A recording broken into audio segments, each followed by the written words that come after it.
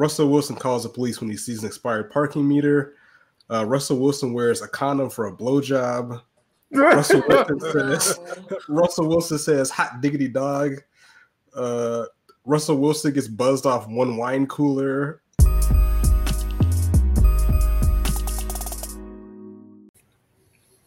What's good? It's your boy South Breeze 706, WAP A Lot Records executive.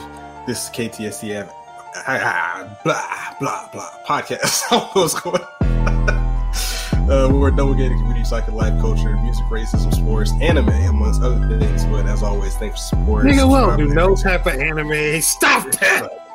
Look, I'm watching Assassination Classroom right now. That shit is lit. Shout out to Kuro Sensei. Subscribe on iTunes, Apple Podcasts, SoundCloud, whatever you do. So we have all the host, Mr. R&B Thug, who came into the podcast, bumping R. Kelly for some strange reason. El Chapa, looking like she needs a little bit of sleep, and Marcus Sniffle, aka Mask On. What's good, y'all? Man, I'm on my Herman Cain shit right now. Oh god. Oh my. So you know what? I forgot to talk about that. So I didn't put that on the list. But how devious do you have to be as the Republican Party to be getting these tweets off from a dead man's account? Oh my god. Like let's start with that. Like, if I die, good idea. White people. If I die, and y'all got the code of my password on my page, please don't be out here campaigning for people that got me killed, bro. Like, y'all need to be posting like twerk videos from my page, maybe some Bible verses, some cooking recipes. And don't be out here talking about the Kane gang. Bible and twerking, even it out. Yeah. Look, twerking. When I say twerking, I mean in the biblical sense of getting a lower body, a core workout, flexibility training. There's nothing unwholesome about that. But I don't know. I feel like that's very tasteless to come from them. But I mean, you see the man's this, so that doesn't shock you one bit. But anywho, how's y'all's week been going? It's going. The week has been going great. I like to give a shout out to Melanin. I don't know if you guys can see that or not, as I seem to be fading out of the picture. This has really brought the shine to my beard. Like, I know y'all seen like my routine while we were prepping, and my beard, since I started using it's just gotten so long, so shiny. It's like the old school soul glow almost. So and it is black on. Why is it a piano behind me? What the hell's going on? This is some weird stuff. But yeah, go ahead and cop the Melanin, as well as the Main Choice. You know what I'm saying? Holla at your boy. Black-owned companies. But yeah, everything's good. How's everything going your way, Marcus? Hey, man. Just over here fiending for some Waffle House because people will not wear their masks. People will not social distance. So, COVID is still out here. So I still can't go to Waffle House, and I'm dying. This is ridiculous. It's the ghetto out here. It's terrible. I was just in Florida, too. Not by choice. I had to go for a quick turnaround. And I stood inside, but for the little bit that I was outside, people were really out there like nothing. Talking about plans and, we're going to go here, we're going to go there, Johnny. And I'm like, that's not a pandemic? Everything you hear about Florida is true. Everything. No matter how wild and crazy it is, everything you hear about Florida is true. True. Okay, are y'all seeing this piano that keeps coming in my background? Like, what? Bro, I don't. Bro, like, what is going on?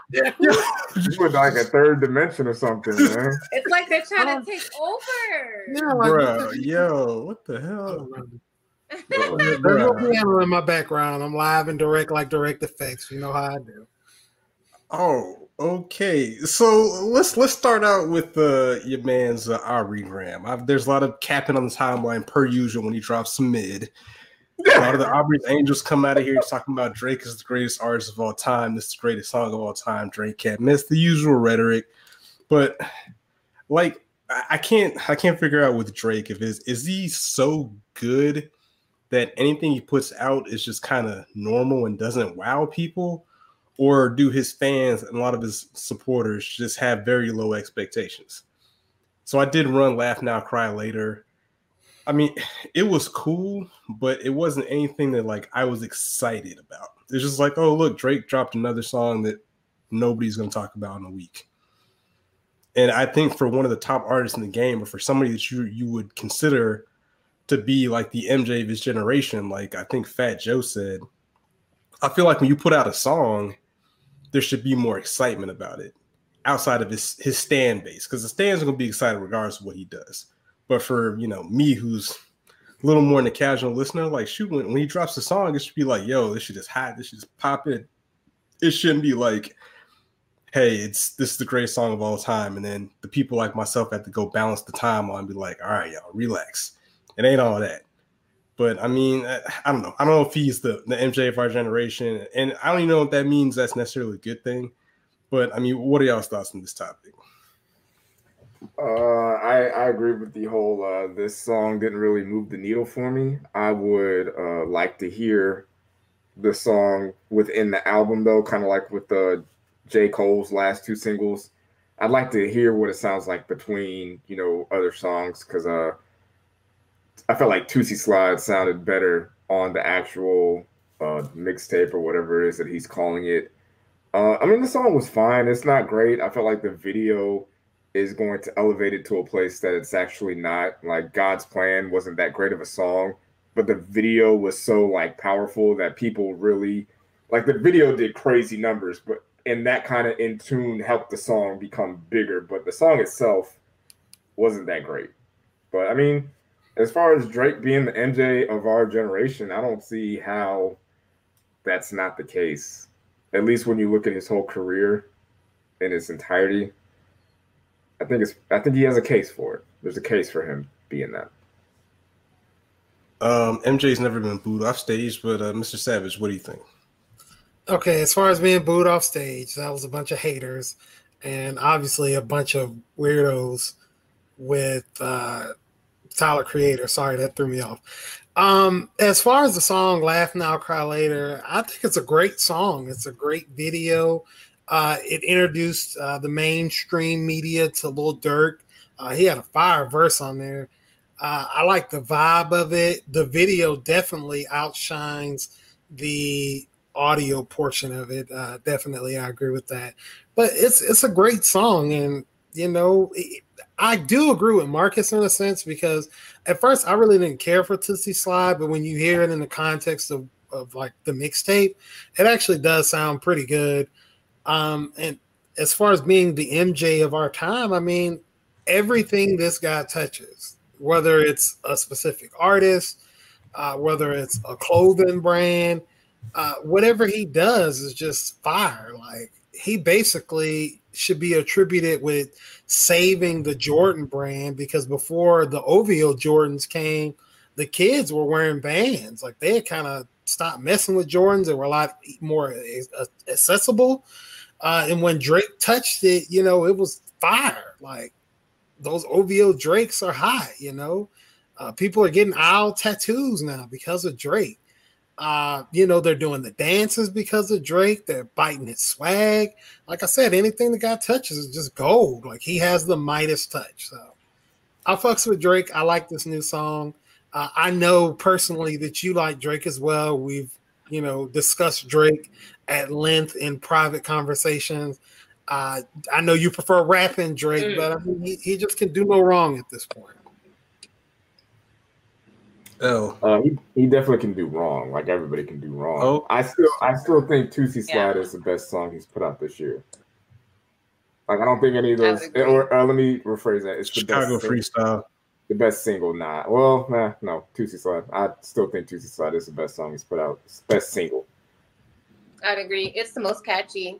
And I think he has the numbers to support the whole MJ comparison. He has the numbers.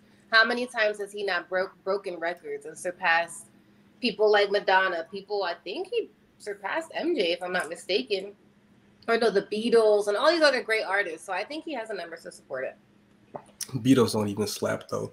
But side note, the only thing he doesn't have is like Grammys. Like, he's lacking severely in that category. But when we talk about, for this era, streams and billboards, album sales, popularity, impact, all that. When you talk about his entire career, he is on Michael Jackson's level. Like he does better numbers than Beyonce. I'm pretty sure. Beyonce obviously gets more accolades as far as Grammys, and even she doesn't really get that many. But I'm pretty sure Drake does better numbers than Beyonce. Well, you said also he also is lacking. That's the big one that you just said. That was the big one. He's also lacking a classic album, which a lot of these Drake stans will come and argue. I'm like, yo, like I hate bringing that up because like I don't even feel like having the argument because then I'm forced to be like, hey, you know what? Let me go listen to this album to see if I missed something. And I get a quarter of the way through it. I'm just like, why am I doing this? Like this shit is not. This ain't it, man. Like I don't know. I feel like he has classics for like the Simps on the TL, but like I just can't. I can't rock with that shit. Real quick side note: Russell Wilson is trending on Twitter, and they are roasting the hell out of this dude. I don't know why, but it's hilarious. What happened? I don't know, but one of the judges said Russell Wilson calls the police when he sees an expired parking meter. Russell Wilson wears a condom for a blowjob. Russell Wilson says hot diggity dog. Russell Wilson gets buzzed off one wine cooler. Russell Wilson goes to Wingstop with orders boneless wings. Ooh. Mr. Unlimited. Russell Wilson asks his wife to hold his purse when his jag comes on. Russell Wilson is always a little spoon cuddling with his wife. Russell Wilson has a Jimmy Garoppolo jersey. Yeah, I don't know where this came from, but this is hilarious. Russell Wilson covers his own eyes during sex scenes in movies. Russell Wilson still has a landline. Like, dog, what did he do? I'm so confused. Considers drinking coffee, living on the edge. Russell Wilson tells his waiter, bring a Corona, but hold the virus, and proceeds to chuckle when at a restaurant. He's definitely... Bro, what did he... Somebody found out Russell Wilson cries after sex. Russell Wilson says, dang nabbit. Like, bro, what did he do? He pissed somebody off. Yo. Dang nabbit. What did he do? Anyways, we've been derailed, but yeah, I'm no lie, I'm always here for the Russell Wilson slander. But with the whole Drake thing, I hate the conversation of him having a quote unquote classic albums. Like, you can't deny the influence that he's had on the game, but you can do that and still not have a classic. Like, people always say, what's that album? Thank Me Later is a classic. And I can't do it, man. It's like a simping classic if you broke up with your girlfriend, but like, is everybody in this era that sad? Like, he's got to be the most depressed, sad, simping, successful person I've ever seen. I've never heard people say "Thank Me Later." Usually, it's "Take Care." It's nothing was the same in Take Care. Someone actually told me that Views was a classic, and I almost threw up in my mouth. I was like, no way, Views is a classic. Views is when it took a turn for me. Yeah, So Far Gone was really good for the time, but that's a mixtape. Yeah. What's it? Thank Me Later. Thank Me Later. Is that the one with the terrible "Back That Ass Up" sample? No, that's Take Care. Yeah, that's Take Care. Okay, yeah. Somebody said Take Care. They say is a classic. Yeah, the homie PJ from Reduced Lunch said that, and the homie Freddie Brick said he would take care of him on the podcast. Apparently, the other dude in that podcast, the Big Jalapeno, Dedrick Hicks, he is in the Aubrey's Angels. He was tweeting out about Drake, and I was like, bruh, it's not that. It's literally it's not that serious. Aubrey's Angels? Yeah, Aubrey's Angels out here, 666 gang. But like, what'd he say? He said, okay, this is the tweet that kind of got me talking about this. He said Drake on a Hove run. When we gonna talk about it? And I said a Hove run of singing, simping, and not dropping a classic album. Crazy. And he said that's wild commentary. 2 classes in his bag, maybe 3. So let's dissect this real quick. This man with his chest out, representing Duval County, said that Drake has 2 classics in his bag, maybe 3.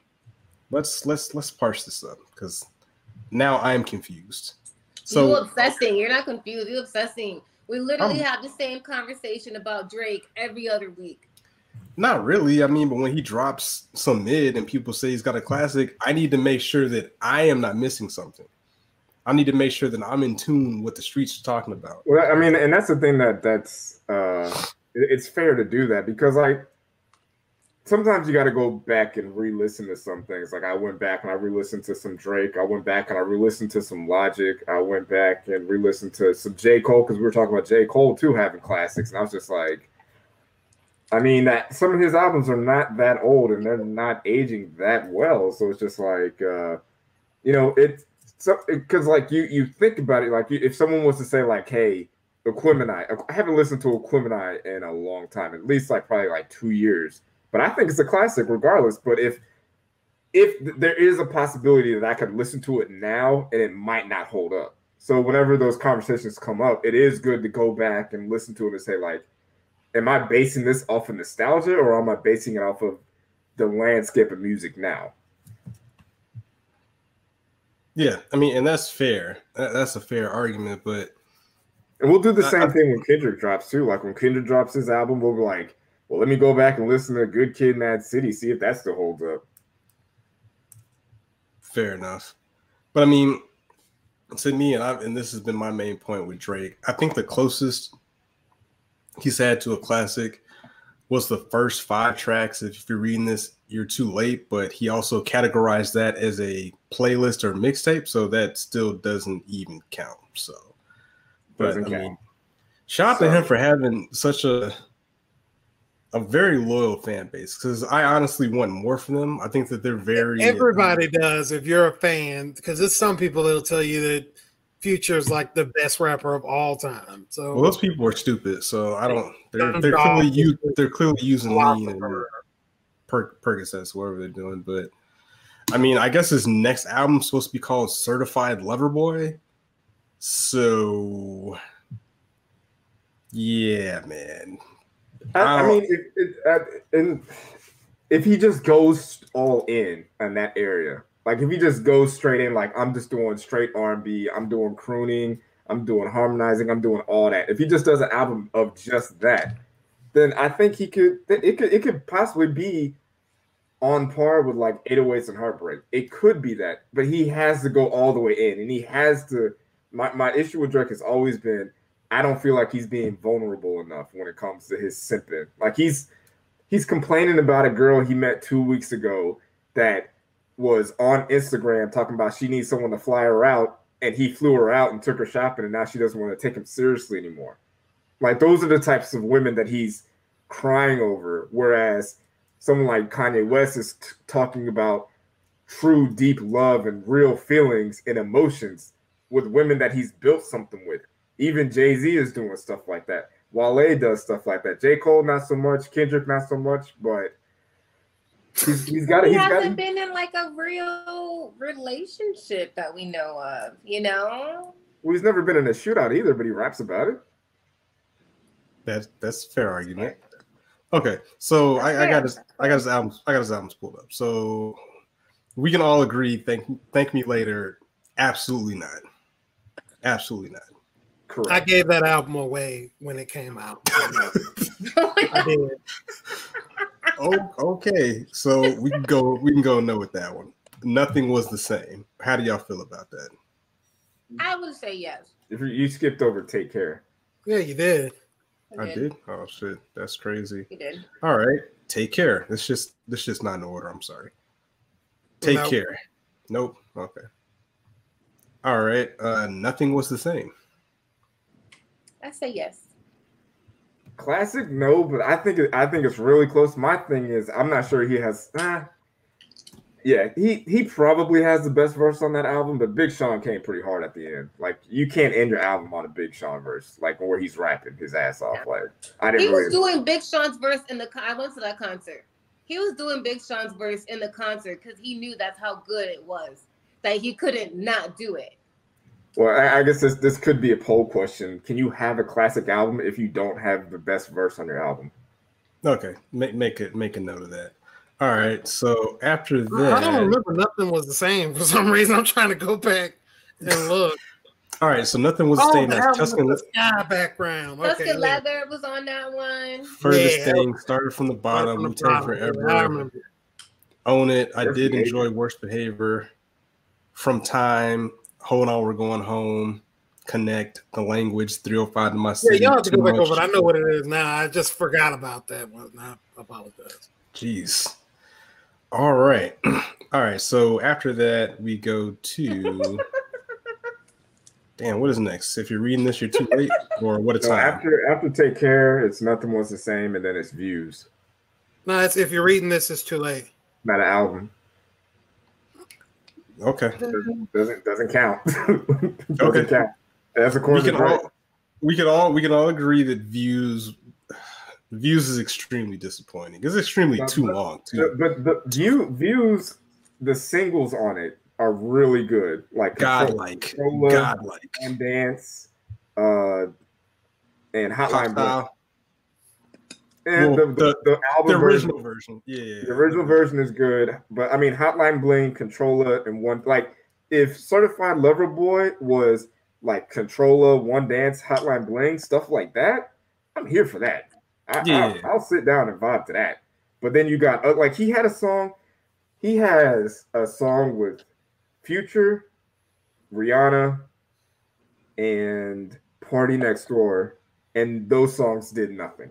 Like Drake and Rihanna have a song together and it did nothing. Drake and Future have a song together and it did nothing on this album. That's an issue. Those songs are forgettable. Didn't Steve say that What a Time to Be Alive was better than what he said? Whatever he said, What a Time to Be Alive, like I ran that back a little while ago. And again, honestly, I think it was a lot of hype off the album cover and then just the two rappers. But the best songs in that album or that mixtape were the songs each individual did by themselves. The last two songs, Jersey and 30 for 30 Freestyle. The rest of it, it doesn't really. There's a lot of good singles. It's just a bunch of good singles. Like as an album, it doesn't really flow together. Like you can put that album on shuffle minus the two songs at the end where they're both individually doing their own thing.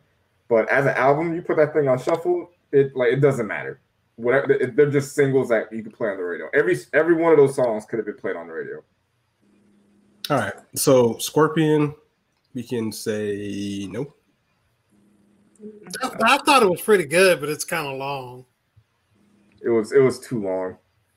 Just kind of rambling all over the place. 25 tracks. Yeah, I never finished it. Wow. Breaking news: El Chapa has not finished Scorpion. Like the crazy thing about that is, like, I finished that Chris Brown like 47 album track. You know what I'm saying? Like, and Drake is like arguably one of the biggest artists in the world. There's people that wouldn't finish it. That's crazy. And then the other one is not an album, correct? Is Demo Lane, Dark Lane, Demo Tape, is that an album or a mixtape? No. What? Because a lot of those songs weren't even like completely finished. So it's just a bunch of songs. Okay. So I think he's gonna put Tootsie Slide on this next album though. I think he puts it on there. Okay. You have to roll that over, man. You can't leave that alone. Fair enough. So as a collective, KTSDF, we do not believe, and we still do not believe Drake has a classic in the tuck. And if you don't believe that, that's fine. Can't take I'd love to talk about it. Yeah, Steve, you're welcome to come to the podcast. And I will say for me, I'm super like picky about what's a classic album. Like I'm not just calling everything a classic. I'm not, the minute it comes out, I listen to it one time while on Twitter, and I'm like, oh, that's a classic. I'm not doing that. And everybody's just so quick to say that people got classics. And it's just like you're devaluing the meaning of what a classic album is if you do that. If you're going around saying Drake has 3 classic albums and Jay-Z might have 3 classic albums, you know what I'm saying? Like, yeah, it's not the same. Like, you got to look at what albums are considered classic and the music that stands the test of time. It's fun. Like, I'm a J. Cole fan. I love J. Cole. J. Cole at a time was my favorite rapper. But he doesn't have a classic album. That doesn't mean I hate him. That doesn't mean I think he's a bad rapper. I still think he's a great rapper. Yeah. But his albums just aren't on that level. Like I can't put I'm not putting any of his albums next to American Gangster. 2014 Mr. Savage is the one I'd probably give it to, but you know. I listened to that 2 days ago and I was just like, this ain't it, man. It's all right. So, it ain't classic. I think people are misusing the term classic with a good album or an album that they really like. Exactly. I think when you say classic, you can't just throw that out after an album just came out. You have to wait. You have to see how it ages. And that's where I think some people are getting confused. I know we're talking about, I feel like we talked about Reduced Lunch a lot, but I remember Freddie Brooks was like, when that Nas album came out that was produced by Kanye, he said it was a classic that day. Like the day it came out, he was like, this is a classic album. I'm like, what? He did the same thing with the Jay Electronica album too. Yeah, I have listed that Nas. I forgot that project came out until you just said that, which is very sad. And yeah, shout out to all the what he said. What did Kendrick say? Shout out all our Israelites who were lying about the that album by Jay Electronica, who was like 47 years old or something like that. That dude was old as hell. I was very confused when they was on the top rappers over 40. I was like, yo, he's like 48 years old, dropping your debut. God bless, beloved. But yeah, that wasn't even the best album dropped that day. Like there was probably like 2 or 3 other albums better that dropped that day. Yeah, and I mean, Freddie also said that Matt Ryan was a broke man's Blake Bortles, so you can't take too many things he says. But check out his album; it's really great. It actually is good. It is good. A smooth transition to overrating things and confusing things. Marcus tweeted out, "What's the most overrated moment in hip hop history or rap history?" 3 options were how great the Love Below was, J. Cole going platinum without any features, dismissing Drake's pen over a reference track that was written by somebody else. The answer I went with, as we were talking about J. Cole, was J. Cole going platinum without a feature because he's J. Cole. Like he has a stanhood, he's signed under Jay-Z. That doesn't impress me. And that goes into the same vein of overrating or devaluing classics. So now anybody that goes platinum without a feature should be a big deal if J. Cole is a big deal. So I guarantee there's at least any of the top artists with stan bases can go platinum without any features. You know what I'm saying? Like, so if Drake goes platinum with no features, are we devaluing the fact that J. Cole did it? If Kendrick does it, are we devaluing the fact that J. Cole did it? If Jay-Z does it at 65 years old, are we devaluing the fact that J. Cole did it? That's why I think that it's an overrated stat. It's just like, it's cool, but I think it's just one of those things that somebody said, and it sounded cool, so now it's like, oh, J. Cole went platinum with no features. Okay.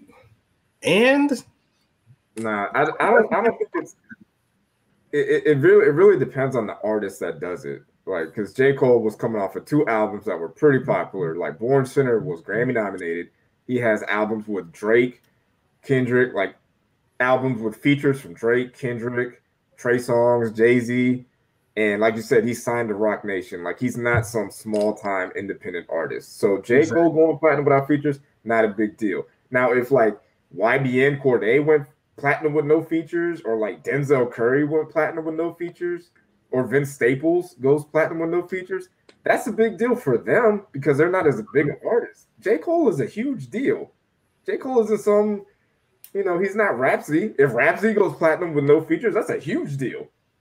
That should elevate her to a whole nother level. But for J. Cole, if he's as great as y'all claim he is, going platinum with no features isn't a big deal. It's not.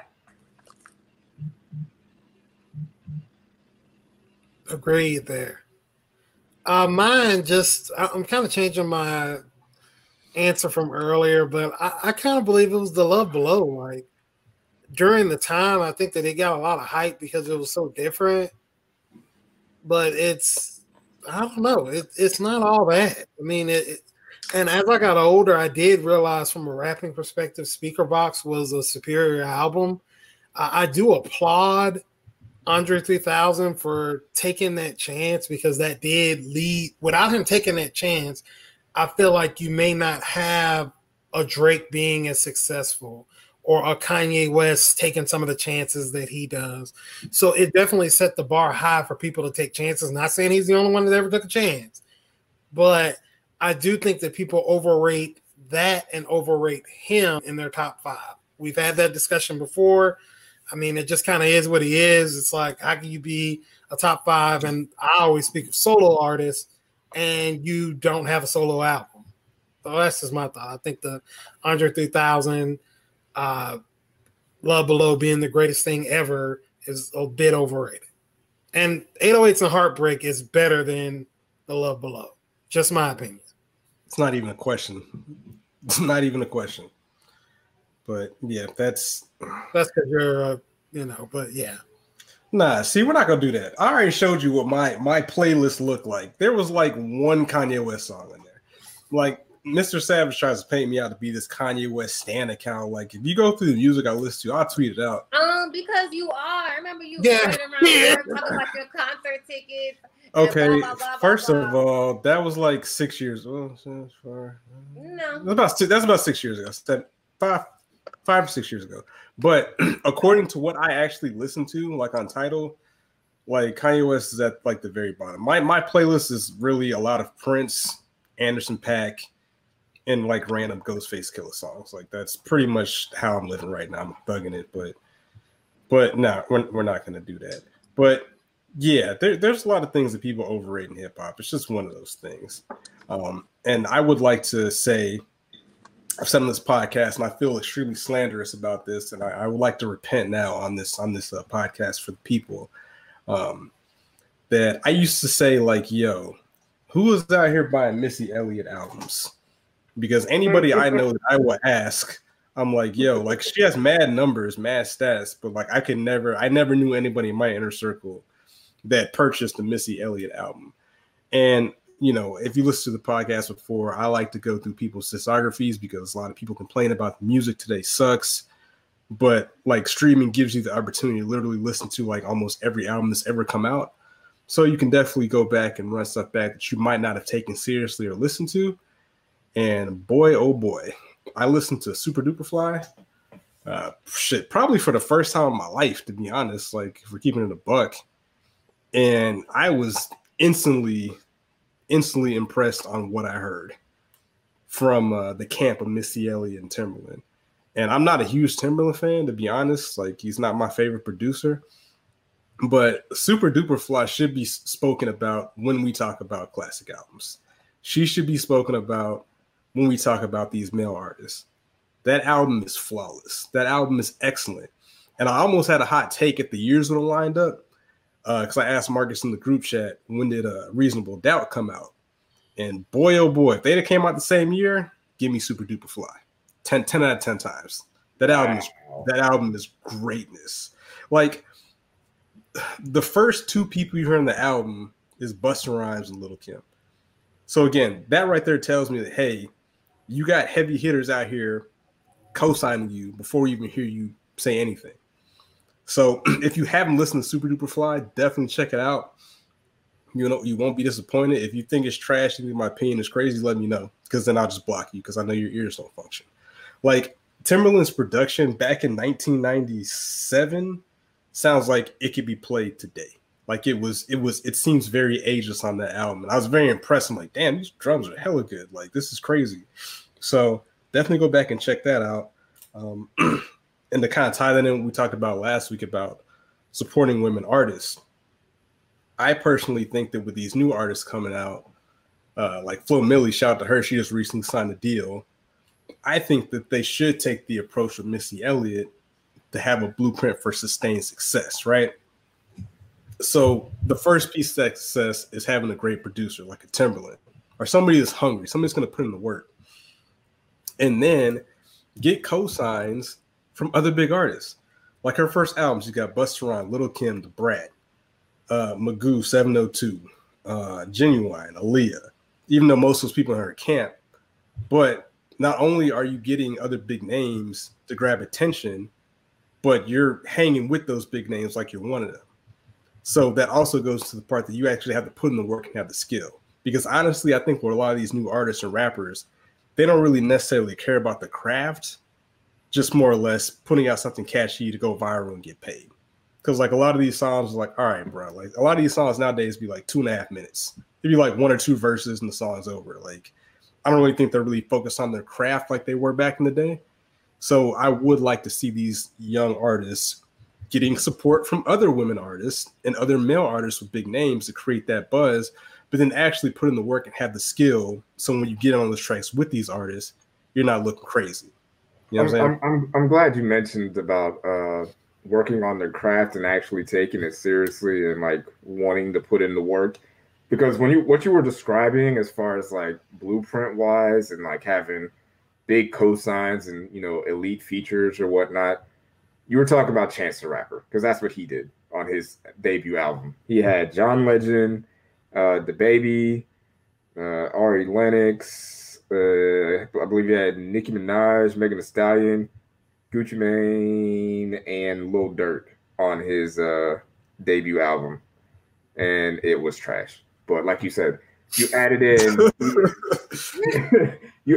being like, you know, taking your craft seriously. I'm not saying he doesn't take his craft seriously, but you can have all the back, like he has all the backing in the world when it comes to like, you know, the battery or whatnot. And he had a lot of big name features on his album, but if Chance the Rapper announces that he's dropping another album, that's not going to move the needle for a lot of people now. I would just like to say it's a couple things I wanted to kind of piggyback on. First, as far as Missy Elliott, Super Duper Fly, and just her entire discography, it's going to be hard for anybody to replicate some of the things that she did. First of all, to be able to hook up with, at the time, probably top 3 hottest producers in the game and have that backing, have that camp around her with, you know, them. I mean, they had the Jodeci Blueprint, who's of course worked with Puff Daddy or P. Diddy at the time, who got her with Aaliyah that was working with so-and-so. So, and they had Genuine, and they had Tim and Magoo, and they had Fire Beats. That's going to be a rare thing where, you know, she still had to have the skill, but it was right place, right time, and she blew up. Another thing is, Aaliyah can actually, Missy Elliott can actually rap, and she sings really good. Yes. Her hooks and stuff like that are on point. The only thing, because I remember when you said that with the who's really buying Missy Elliott CDs. I mean, of course, when she was hot, we were really young. No, I didn't. I had the Timberland Magoo album. I heard all the songs that were off of Super Duper Fly, but I just now went back and listened to it, and it was actually a joy to listen to. Like, I was like, wow, this stuff. Like, sometimes when I listen to like the old Cash Money stuff, or the Lil Jon and the East Side Boys, or some of those older tracks, it sounds really dated. These Timberland beats do not sound dated. Like, if this album came out today, it would be fire. So I think it has to be like a lot of the right place, right time. And then just as a testament to her, like when I pulled up on her Apple Music does this thing where they have like your essential albums. That means these are albums that, you know, are just really must listen tos for you. Drake only has one essential album. He has a ton of songs. Missy Elliott has 4. Like, everything she's put out is considered an essential album. And to me, that has to be a testament to her and her skill set, that she can actually touch and make so many hits. Everything she put out was fire, pretty much.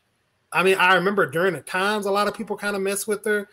To me, she always felt like more of like a Busta Rhymes type of rapper, where I didn't necessarily want to go listen to Busta Rhymes or a Fat Joe, but you knew they were going to put out hits. And that's what I kind of felt like Missy was. But going back and listening, Missy, not only does she have hits, she has well-produced, well-placed albums. They're really fire. And I wanted to just make one more point. Khalees, I don't know if you guys remember her. She had the battery in her back too with Kaleidoscope. Go back and listen to Kaleidoscope. It's fire too. Like, I know she doesn't get the respect that she deserves, but it's like all Neptunes, and that album it's fire. Like, trust me. So when you have those things where you are able to get like the top producer of that time period, it does make it easier to have like just your fire tracks. Like, I would buy Kaleidoscope for just the instrumentals. They did the thing on that. So that's just my perspective on Missy. who should be the GOAT female artist, by the way. Well, and I don't even want to do that. I want to, like I said, I want to speak about her and just in terms of artists in general. But the kind of tie the Drake thing is, and the cool thing about going back and listening to other older albums is that you learn stuff. So if you listen to Drake So Far Gone, the song Bria's Interlude samples a song on Super Duper Fly called Friendly Skies. So I was like, oh, I know I've heard this somewhere before. It's excellent. I love Bria's Interlude on So Far Gone. But yeah, you'll be surprised like how many songs are sampled or where people pull stuff from when you go back and run back these older albums. Like essentially there's nothing new under the sun when it comes to sampling. Like there's a Ghostface Killah song that has the exact same beat as Yacht Club, which is very confusing because like it's not even a sample. It's the exact same beat. I'm like, did somebody like email two people? Did he have it in the tuck? Like I'm still trying to figure out how legally they did that, but I mean it worked out. Shout out to Ghostface and Fabulous. And then actually, you know what? Time this Drake again. If you go back and listen to Ghostface's catalog, which I've listened to probably 60% of it, Ghostface has a lot of Drake in them, which sounds crazy because Ghostface is like the super duper thug. But if you go listen to a lot of his songs, there's a lot of sipping carols in Ghostface's discography. Like you'd be like, all right, he's talking about shooting somebody, then he's talking about rubbing feet. Like the next track it's very, very interesting. But at least him being with a gully group, see, it's kind of believable. Yeah, ODB will probably shoot somebody for real. Yeah, and he hangs. So Ghostface's steez is like believable. Like when Drake is on that trap rack and stuff, like it's 100% not believable. It's fire, but I know he's lying. Ghostface, I'm like, I'm not gonna play that man's name at the top line. You know what I'm saying? Like the homie Max Kellerman, he said something crazy about Ghostface one day, and it didn't end well. Shout out to Max, but yeah, that's definitely go check out Missy Elliott, man. I'm on her third album. Super Duper Fly is good. There's kind of a little dip in her second album. The third one kind of picks it back up. I'm almost done with that one, and I will be on her fourth album here soon. So her discography is not super long. Her second album, The Real World, it's got some joints, but the production kind of takes the dip, but it picks back up on the third one. So definitely women take that blueprint. Like if a new artist comes out, and see that's the thing, man. Like, do all women beef? Like, Elle, you're a woman. Do you beef with like every woman you know? Like, is there any unity with women? Like, I know you. And the reason I say that is because you know why I said that, right? Because you're your old boss. Like, why can't women just get along? Like, imagine like, and this is what I would do if you're out here listening to A&R, shoot me some percentage money, right? So, for example, with Flo Milli, right? Release her album, don't list any features, but then have like cameos from all these other big artists, like people that have been retweeting her songs. So when you go listen to the album, that creates more of a buzz because like I can go look at the playlist and be like, oh, here's a feature from this person, here's a feature from this person. Nah, don't put no features on it and just let it run, let the buzz build that way, and have them on there big upping her like the Little Kims and the Busta Rhymes did on Missy Elliott's first album. You know what I'm saying? Because Flo Milli can spit. And that's why I would like to see her on a track with Megan Thee Stallion or Cardi B, just so she can get pushed in front of a bigger audience. You know what I'm saying? So she can get that boost, and people that actually like rapping will be like, all right, well, shit, this girl, she can rap. She rap is good, if not better than some of the dudes. So that's kind of my vision. I feel like a Flo Milli, Megan or Flo Milli, Cardi B song is gonna come at some point. I wouldn't be surprised if it wasn't on Cardi's next album. It only makes sense, but you know, we'll see what happens. But I think shout out to. I don't think the female rappers are beefing as much as maybe once upon a time. And obviously, one of the bigger beefs was with, first Nicki Minaj and Little Kim. Cardi. That was a big one, and then again with she and Cardi B. And a lot of that had to deal with she wasn't giving me my respect, and they both were kind of saying the same thing more or less. Like she wasn't respecting me, she wasn't supporting me, and the other one, well, she wasn't giving me my respect as a person who paved the way. Things of that nature. I think so long as they just have respect for one another from jump, there isn't an issue. And I think that was the last of the beef that we've really seen because that got quiet And since then, we've seen a ton of other female rappers that are coming up and finally getting their shine and supporting one another along the way. So I think it will come. Yeah, I hope that trend continues. But actually, while we're here, since we actually have a female on the podcast, what are your thoughts on WAP? What you sipping on there? I think a lot of people are blowing it out of proportion and making it bigger than it needs to be. I mean, I thought that my favorite was Megan. I thought she absolutely killed it with her verses. And I love her flow. I'm like, you know how she was talking about how they just love my voice and blah, blah, blah. If they pay to hear I talk and blah, blah. I love that. I love to hear her voice. So there's that. But I think a lot of people are just having issues because they're women and now people are getting at Cardi because she's a mom and shouldn't talk that way. And I think those are just standards that people are placing on other people and they shouldn't. Don't place a standard on me. I set my own standards. So I don't know. I think a lot of people are blowing it out of proportion. When Megan tweeted about "Slob on my knob" or whatever, I thought that was just the perfect response because how many songs did we not hear, especially from Southern male rappers, about ass and tits and splitting on a dick and this, that, and the third? So you got these girls coming out and they're being extremely explicit, and suddenly people have an issue. But when men are explicit about women, it's okay. Well, and I was gonna play devil's advocate on Twitter with the 666 Mafia and Slob My Knob, because like the idea in my head is that with Slob My Knob, like that is a euphemism, right? Like the song wasn't called Suck My Dick. You know what I'm saying? But then I went to the lyrics because I know the lyrics kind of, but like I went to read them. And so, okay. So if you don't know the 666 Mafia or 36 Mafia, they have an infamous song called Slob My Nogs from Tear Up the Club Thugs. Crazy. What the hell? Crazy. This is a wild album title. Crazy and the Last Days. Crazy and the Last Days, yeah. Okay, so, and I was like, you know what? Oh, it's a euphemism. It's just a title, you know what I'm saying? Whatever. And I'm like, let me go read the lyrics real quick and let me make sure I'm not tripping. So Juicy J's first goes like this. And this is a quote, my prayer warriors. This is a direct quote, so don't hold this against me at the prayer meeting, right? #wholesome. All right. Slob my knob like corn in the cob. Check in with me and do your job. Lay on the bed and give me head. So far, it's not that bad. That's not very explicit. That's all euphemisms. Don't have to ask. Don't have to beg. Juicy is my name. Sex is my game. And this is where it gets off the rails. Let's call the boys. Let's run a train. Yep. Squeeze on my nuts. Lick on my butt. The natural curly hairs. Please don't touch. Yeah, and then the hook is, I can't even read the hook, but the hook is out of control too. So I was like, you know what? Yeah, y'all are tripping. Like this is a wild ass song. You know what I'm saying?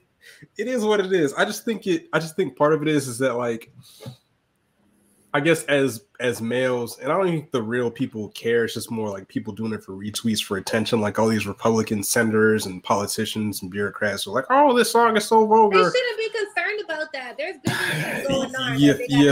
They get paid to worry on. You think paid to worry about these big ass issues, but they're concerned about a fucking song that came out that they don't want to hear, so don't listen to it.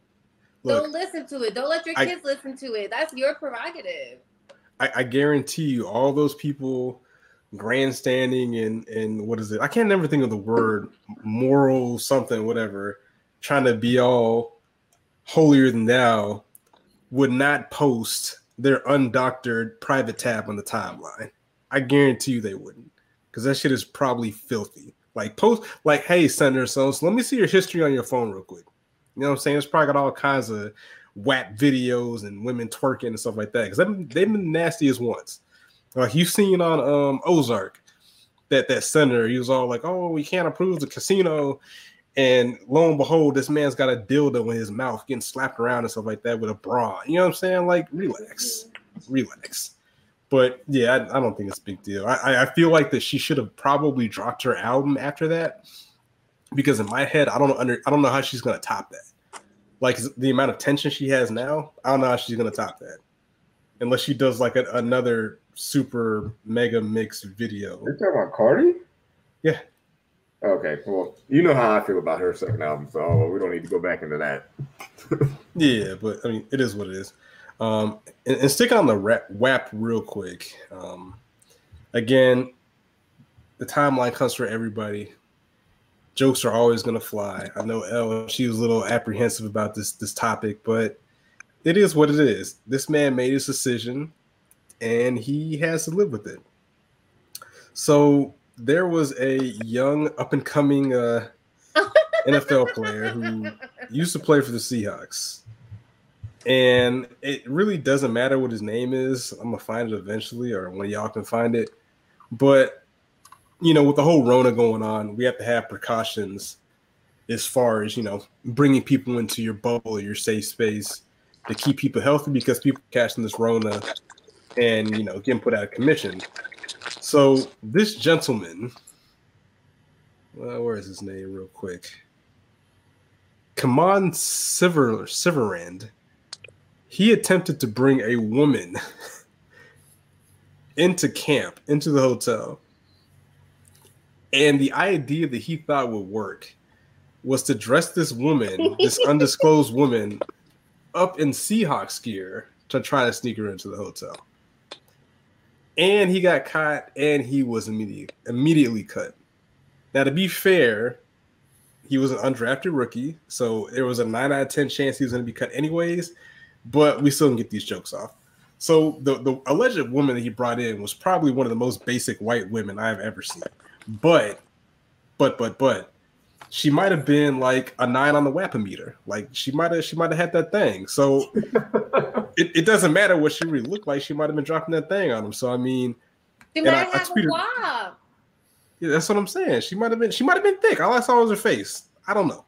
But and the other thing with that too is like people like getting these jokes off. But like if you look at like a lot of these NFL players, they're usually married to white women anyways. So that really shouldn't surprise anybody, right? Like they go to these PWIs, and like 99% of the women there are white, so they usually end up with white people. So it's not a thing. But I did tweet out like, what was the wildest thing you've done for some WAP? And one of the homies on the timeline, he said that he walked. It's surprisingly not explicit. It's crazy because like Twitter wants to be explicit like 99 times out of 100, but when it's time for that real nasty talk, they get quiet because I know they be lying all the time. But anywho, the homie King Moses at Aaron Moses NC, he said that he walked 10 miles in the snow just to get to the door and watch their parents pull up in the driveway. Oh, yeah, man. My question is like, what is? My question is like, what do you tell them once you like as y'all are getting there at the same time? Like, I don't know. I'm like, I don't know, man. There's a lot of unanswered questions, but I mean, I hope that he achieved his goal at some point. Because if I walk 10 miles in the snow, I don't care who comes. So we finna have a conversation at least. Like I'm coming to the house, I'm gonna make a sandwich. I'm gonna watch some television. Like I'm not going back home. Some hot cocoa. Exactly. I'm trying to think because I've done that too, but I don't know the mileage that I walk. So I'm gonna let y'all, because y'all know the area. So I walked all the way from Heritage Hills, deep into Argyle Forest, like where everybody stayed, but like past the McDonald's and all that. I don't know about how many miles that is. I first of all, my mom was working overnight. I snuck out. I was only 14, and my homie was like 16, and we didn't have no jobs. Slut. And we met some girls off the Jacksonville. They had a chat line. we didn't know how these girls were. Now this is like a phone line. Yeah, this is a phone line. This shit was real nasty. I walked all the way over there, and like my girl was so ugly. The way like he had like a big, huge gap, a jerry curl, big, thick glasses. I was exhausted from the amount of miles that we had to walk. I ended up with blisters on my toes. And I still did it. I didn't care. I was like, fuck it. I didn't even take a shower. I just hit it and that's it. Wait, you still did it though? Man, look, you're not going to walk that. You know where I'm talking about. You stayed like a walk up from here to here. So from there all the way to freaking Argyle at 2 a.m. Shoot. Or I think it was like 12. I did what I had to do. We both did. Fair enough. Yeah, so God bless him. Hopefully he finished his degree. Maybe he'll get another chance, but I find it hilarious though, because people are roasting him, but like had like Julio Jones doing the same thing, then I'm like, all right, just let us know next time. We'll sneaker in for you. You know what I'm saying? Like, yeah, it would have been a little $20,000 fine. Slap on it wouldn't even, we would have never heard about it. Yeah, and we would have never heard of it. He's probably doing that right now. He's probably called his girl over to blow her back out just out of that. Anyways, what do you got? The movies. So I think the movies are mad thirsty apparently. Like I think AMC was trying to finesse people or entice people to come to the movie theaters to catch Corona for like 15 cents. So would anybody here be interested in paying 15 cents to see a movie? Nope. No. Okay, let me rephrase that question. If it was opening night of Avengers Infinity War, would you pay 50 cents? Like if the Avengers came out during the pandemic, we would have had 500,000 deaths right now. Because I'm going to go see Thanos, dog. Way worse. I'm risking it. I don't care, dog. It's about the option though. Do I have the option of watching it at home? Okay, so let's go with that. If you had to watch it at home, how much would you pay? Because Mulan was $30. How much would I pay to watch Endgame? At that time, no, not Endgame, Infinity War, because Infinity War is the superior movie. At that time, if we were in the pandemic right now, how much could Disney crack your head for to watch that movie at home? Because Mulan was $30. I paid $60. Okay, wait a minute. Here's the context that you have to put it into. No. We didn't know how good Infinity War was, so you would pay more to see Endgame because you want to finish it off, and Infinity Wars was so good. So my belief, even though it wasn't the superior movie, they'd get $60 out of me to see Endgame. I pay $100. You pay $100. I pay $100. I'm not gonna lie. I don't know if there's maybe I think $100 might be my max. But if they're like, all right, we're gonna charge you $200, but you can watch it as many times as you want to over the weekend, I'm probably gonna pay that. Not gonna lie. I think I might do that. Over one weekend, that's it. Hey man, I could get 4 watches out of that movie in a weekend. Well, I finesse though. I'd be like, yo, we can have a COVID watch party and spread. See, this is what I was talking about with Rev about this on Twitter. She was just like, the movie companies need to, or not the movie companies, but Disney Plus, because people are already paying the subscription for Disney Plus, and then on top of that, you got to pay another $30 for the movie. And she's saying like, hey, if I had Disney Plus, I shouldn't have to pay the extra $30 to watch a Disney movie, regardless of if it's new or not. That's the whole point of Disney Plus. I agree. Disney Plus is fucking trash. I agree in like a utopian world, but in a world where your job is to make money as a business, no, I'm not letting you. I'm not letting you. You know how much? Or are you purchasing it for $30? You're purchasing the movie. You get to watch it one. It's like an on-demand thing. You get to watch it one time for $30. One time for $30. Yes. No. Or you can wait 3 to 4 months, and it's going to be on Disney Plus for free. Or Fire Stick. Yeah, you can do that, but I also understand why Disney is like, no, we're not going to put this brand new ass movie on Disney Plus for free. That movie costs money to make. We need to make that money back, and we're not going to get that money back through the theater. Because if that movie was in a theater, say you got me, I'm a family of 4. So I'm buying 4 tickets on a Saturday at $15 a pop. Maybe I'm getting a popcorn. Maybe my wife is getting a drink. Maybe my kids are getting candy. That's like $50 from just me. as opposed to I can just buy it on Disney Plus for $30. Now me and my whole family, that's 4 people, can watch it.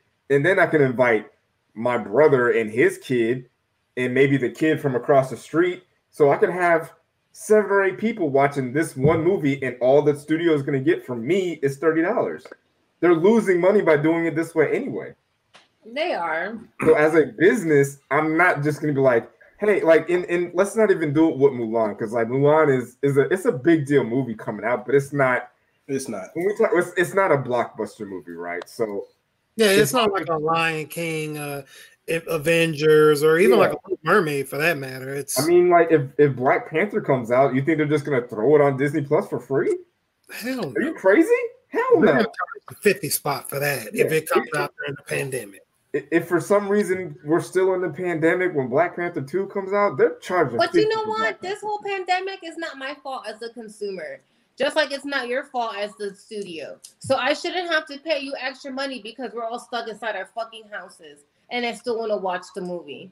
But I disagree. That's not how America rolls. Like if America rolled like that, we would just be all chilling at the house, not having to worry about working. But this country runs on capitalism. So it's all about making as much money as you can. What I would do if I were Disney from a business perspective, Disney Plus is what, $6.99? I'm not sure I have it, but it's with like my Hulu package. So it's like $6.99, right? I know it's under 10. Yeah. Just bump the price up to get their movies like $15 a month. At the least, if I'm paying $30 straight to your house. If I'm paying $30 to watch the movie, let me own the movie at that point. Or that. Watch it one time. That's what I didn't get with not just watch it one time. Because Trolls was $20, I believe. And Marcus, didn't you get Trolls? Or somebody I know got Trolls. Yeah. And it was $20, right? And was it just a one-time deal? Yep. And I didn't understand that. Like, I'm like, you can at least let me see it for the weekend or let me own it because I can go to Walmart when it comes out and own it for $30. You know, like, makes sense. I think it's different for other movies. Like for a movie like Mulan or Trolls or something like that, I'd be more inclined to wait because those movies aren't going to get spoiled. You know what I'm saying? Like Mulan, it's a remake. You know, like Little Mermaid is a remake. So you're not really spoiling anything. But if it comes to like, you know, if Doctor Strange 2 comes out and we have to when we're back in the house, you know what I'm saying? Like that's one of those movies where you're like, hey, I need to see this or it's going to get spoiled. So it's the kind of situation that you're in, that we're in. So I would prefer if they were like, hey, you can get it for $30 and you can watch it as many times as you want in a 24-hour span. I would prefer that. But they're going to put it on sale anyway. What you're paying for is how quickly you can watch the movie. They're going to put it on sale for that amount anyway. DVD and everything else, or you can order it online digitally and purchase it online digitally so you can watch it as many times as you want, probably for the same price, if not cheaper. So that's why just put it straight out. Just put it straight out for purchase. Make it make sense. Well, that's my thing. If these nasty people would wear masks and wash their hands, we wouldn't be having this discussion. So real quick before we wrap up, I kind of want to get a little more deep into this, but I'll just briefly touch on it. Is anybody here interested in a Fresh Prince of Bel-Air reboot? Oh, I can't wait for that to come out. Y'all are late. Jesus Christ. Y'all are late. That thing came out. Marcus is a hell. That's a hell no for Marcus. It depends. When we say remake, is it like a fresh reboot, or is it going to be where somebody described it? Somebody described it as they described it as like All American, except with the Fresh Prince of Bel-Air story, which I've never seen that show either. But All American's pretty good. The football stuff is terrible, but oh my gosh, that cast is so good looking. Especially the last season when they I'm not gonna spoil it, but they introduced it doesn't matter because I'm never gonna watch it. Yes, so. No, you should watch it. I'm never gonna watch it. All American's good, bro. I'm not gonna watch it. Never gonna watch it. No, not a chance. But just the football stuff just is really fake looking. But I'm good. Was it as fake looking as Drake's route running in that music video? Yeah, it's probably worse than that. Can't do it. That shit was ass. You're not selling it right now, R&B Thug. You're not selling this right now. Like Drake was definitely the last kid picked in every sport. Like, good thing he's rich because his son's not going to be an athlete. I could just from what I saw in the video, like it's not going to happen. But we'll get a little bit deeper into that. A real quick shout out. Someone shout out to the homie Unapologetically Black at Real V Jones. He has a podcast. I think it's called the Liquor Talk podcast. Definitely want to get him on at some point. Shout out to my sneaker sister, Katia James, Ella Cool _23. For recognizing the greatness of my display name. Like, I feel like more people should laud me for how great my display name is. Wap-A-Lot Records. Like, only one person got it, so I appreciate that. And as always, I don't know. She's the only person that says so. I was like, yeah, good job. You caught on. And then the homie Naj, as usual, with this podcast. I forgot the name of it. Self-Control. Sorry. I was thinking of the old one, but shout out to y'all. But, Yeah. Definitely support the podcast. Yada, yada, yada, yada. What's up? I was going to say, just kind of circling back all the way to the beginning. I know where this is turning into a Drake podcast, but according to, because I looked it up while we were talking, according to RIAA, Thank Me Later went 1-time platinum. Take Care went 6 times platinum. Nothing Was the Same 4 times platinum. Views 6 times platinum, Scorpion 5 times platinum, and Beyonce doesn't have a single album that went over 5 times platinum. Wow. Dangerously in Love was 4 times platinum. Like, once again, that goes to the standard. D-Day was 3 times. I Am Sasha Fierce was 2 times. 4 went 1 time platinum. Self-Titled went 2 times platinum, and Lemonade went 3 times platinum. I didn't look up. Lemonade didn't go 10 times plat. I'm surprised Lemonade didn't go 10 times plat. I was surprised when I saw that number. I was like, well, the thing is that the thing with Beyonce is, because again, going through my playlist, I posted in the group chat, like there's like not a single Beyonce song that's on my most listened to list anywhere. Like I don't really listen to her music. She has a very specific audience, but there she still has a very big audience. People like music. Yeah, but Drake can appeal to both sides, right? Like, for example, Genders my wife, especially. Yeah, my wife, she likes Beyonce, but she'll listen to Drake. Just like, I've heard Scorpion more times than I would care to repeat, just because she listens to the album. You know what I'm saying? Like, but I'm not gonna go listen to a Beyonce album that I don't really want to hear. I've listened to Lemonade 1 time, I think, maybe 1 and some change. So he kind of, it's one of those things where like the whole men lie, women lie, numbers don't lie. It's one of those things like they don't lie, but it doesn't necessarily tell the whole story. Because again, people will say like, oh, they'll use those same stats that Marcus put up and be like, oh, this is why Drake is the GOAT. No, it's not how that works.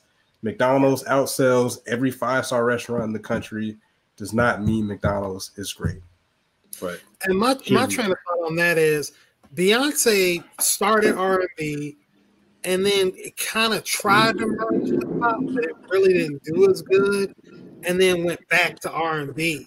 So it's like her fan base is almost strictly R&B. Like, you're probably not going to see too many younger white people or even international people listening to Beyonce as much. People know who she is, and she damn sure is a moneymaker, but Drake appeals to just about everybody. Kids, TikTok, women, men, old, young.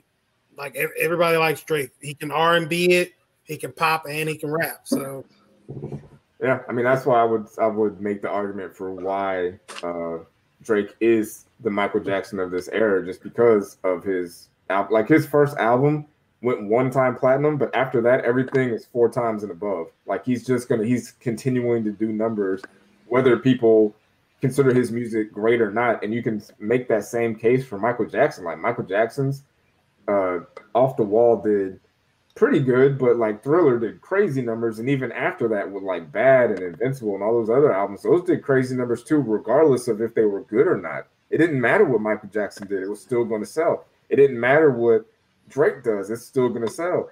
Beyonce, on the other hand, she's going to get critically acclaimed. She's gonna get Grammy nominations. She's gonna get awards. But like you said, I'm not saying she just specifically caters to a particular fan base, but her fan base isn't as broad. Her fan base to me is probably 18 to 35 people of color.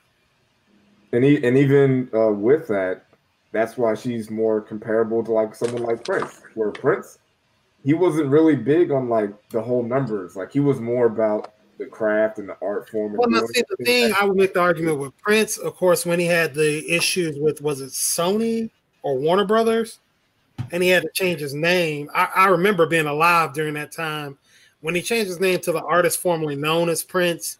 He wasn't getting a lot of airplay anymore. He still was dropping great albums, but I think that really messed him up. Whereas with, Beyonce, she's going to get the play. It's just her people are strong and they're going to support her, fight for her tooth and nail, but it's just a smaller demographic of people. It really depends on where you consider like the strength at, because like, and this isn't anything about Drake, because I think Drake has the same thing. Like Beyonce, she might not go crazy when it comes to like album sales, streams, and getting #1 records and songs. But tours? When she goes on tour, those things are sold out. They're world. Even the thing with that, small venues, doing like stadiums, and that's where they get their money. That's where most artists get their money. But see, now the thing is, the resale portion is what really takes off. Because I was talking to somebody about like the benefits of having American Express is you get first dibs on those tickets. So you might be able to score a ticket $50, $60, or $100 that's going to resell for $3,000 because it's Beyonce. So she's not getting the top end chunk. Like, hey, I took out a HELOC on my mortgage to get Beyonce tickets. Okay, she's not getting $8,000 to $10,000. She's still just getting $1,000. But I'm sure she's selling out stadiums though. Yeah, she's selling out stadiums. Everybody's not doing but it's not as big as like $8,000 to $10,000 per ticket that we will see. Well, no one is. Yeah. It's just on the resale market. But anywho, definitely appreciate y'all checking us out. Just one last thing, and let me look this up real quick, because I'm gonna be frank with y'all. Some of y'all people are getting my damn nerves with some of this nonsense. And while you do that, I will say I need to also take the opportunity to become more well versed in our women's culture. So listening to the albums that women are doing, supporting our women in any way that I can, because I'm guilty of that. Like if a Beyonce CD comes out, if I hear a song, I'll listen to that song, but I do not run her albums. I don't really. I mean, it's like a couple artists. Does this include Senator Kamala Harris? Does this include her? I'm not thinking about politics at all, but I think we give it Vice presidential nominee Kamala Harris. Shout out to her. So real quick, and this is probably gonna be received kind of weird, but R.I.P. to the young white child Cannon Hinnant, who got shot by his neighbor Darius Sessoms. Cool. R.I.P. Let's get that out the way. Now, what I would like to say is specifically white people. It is not, and politicians, I've seen this as well. It's very shameful and distasteful, like the Herman Cain thing, to politicize the death of a kid whose murderer is going directly to prison, right? A lot of people are trying to juxtapose this with the George Floyd situation, and they're trying to quiet down the cause of Black Lives Matter and things surrounding that brand or mantra or whatever. The reason that people were protesting, and they're still protesting because the news will not show it unless it is sexy, something's getting burned down, rocks being thrown and whatnot. The reason that is happening is because, unlike with the young man I just mentioned who got murdered, his murderer is going to prison for the rest of his life. People had to burn down multiple cities, stores, riot for going on 40, 50, 60, 70 days to get police to consider convicting these people. And they still might not even go to prison. So please save your White Lives Matter hashtags. Nobody never said they didn't. but it's just convenient when we're having issues of Black lives that now, just like with Blue Lives Matter, now y'all want to show up and be like, hey, what about us? Nobody was stopping you from saying these things before. It's just when it happens, the spotlight happens beyond Black people and issues of race and inequality and discrimination, for whatever reason, it makes you extremely uncomfortable to the point where you need to shout to the heavens about other issues. Again, nobody is not concerned about this child being killed, but it's not about him being killed because, again, it happens, unfortunately, but his killer is going to prison. The killers of Breonna Taylor are out on Florida beaches living their best life. You know what I'm saying? So it's not the same thing. So please use your brains. You're not, some of y'all are that simple, but it's, yeah, they're not gonna use their brains. Yeah, it's very sad that the way that y'all operate and move and how easily manipulated you guys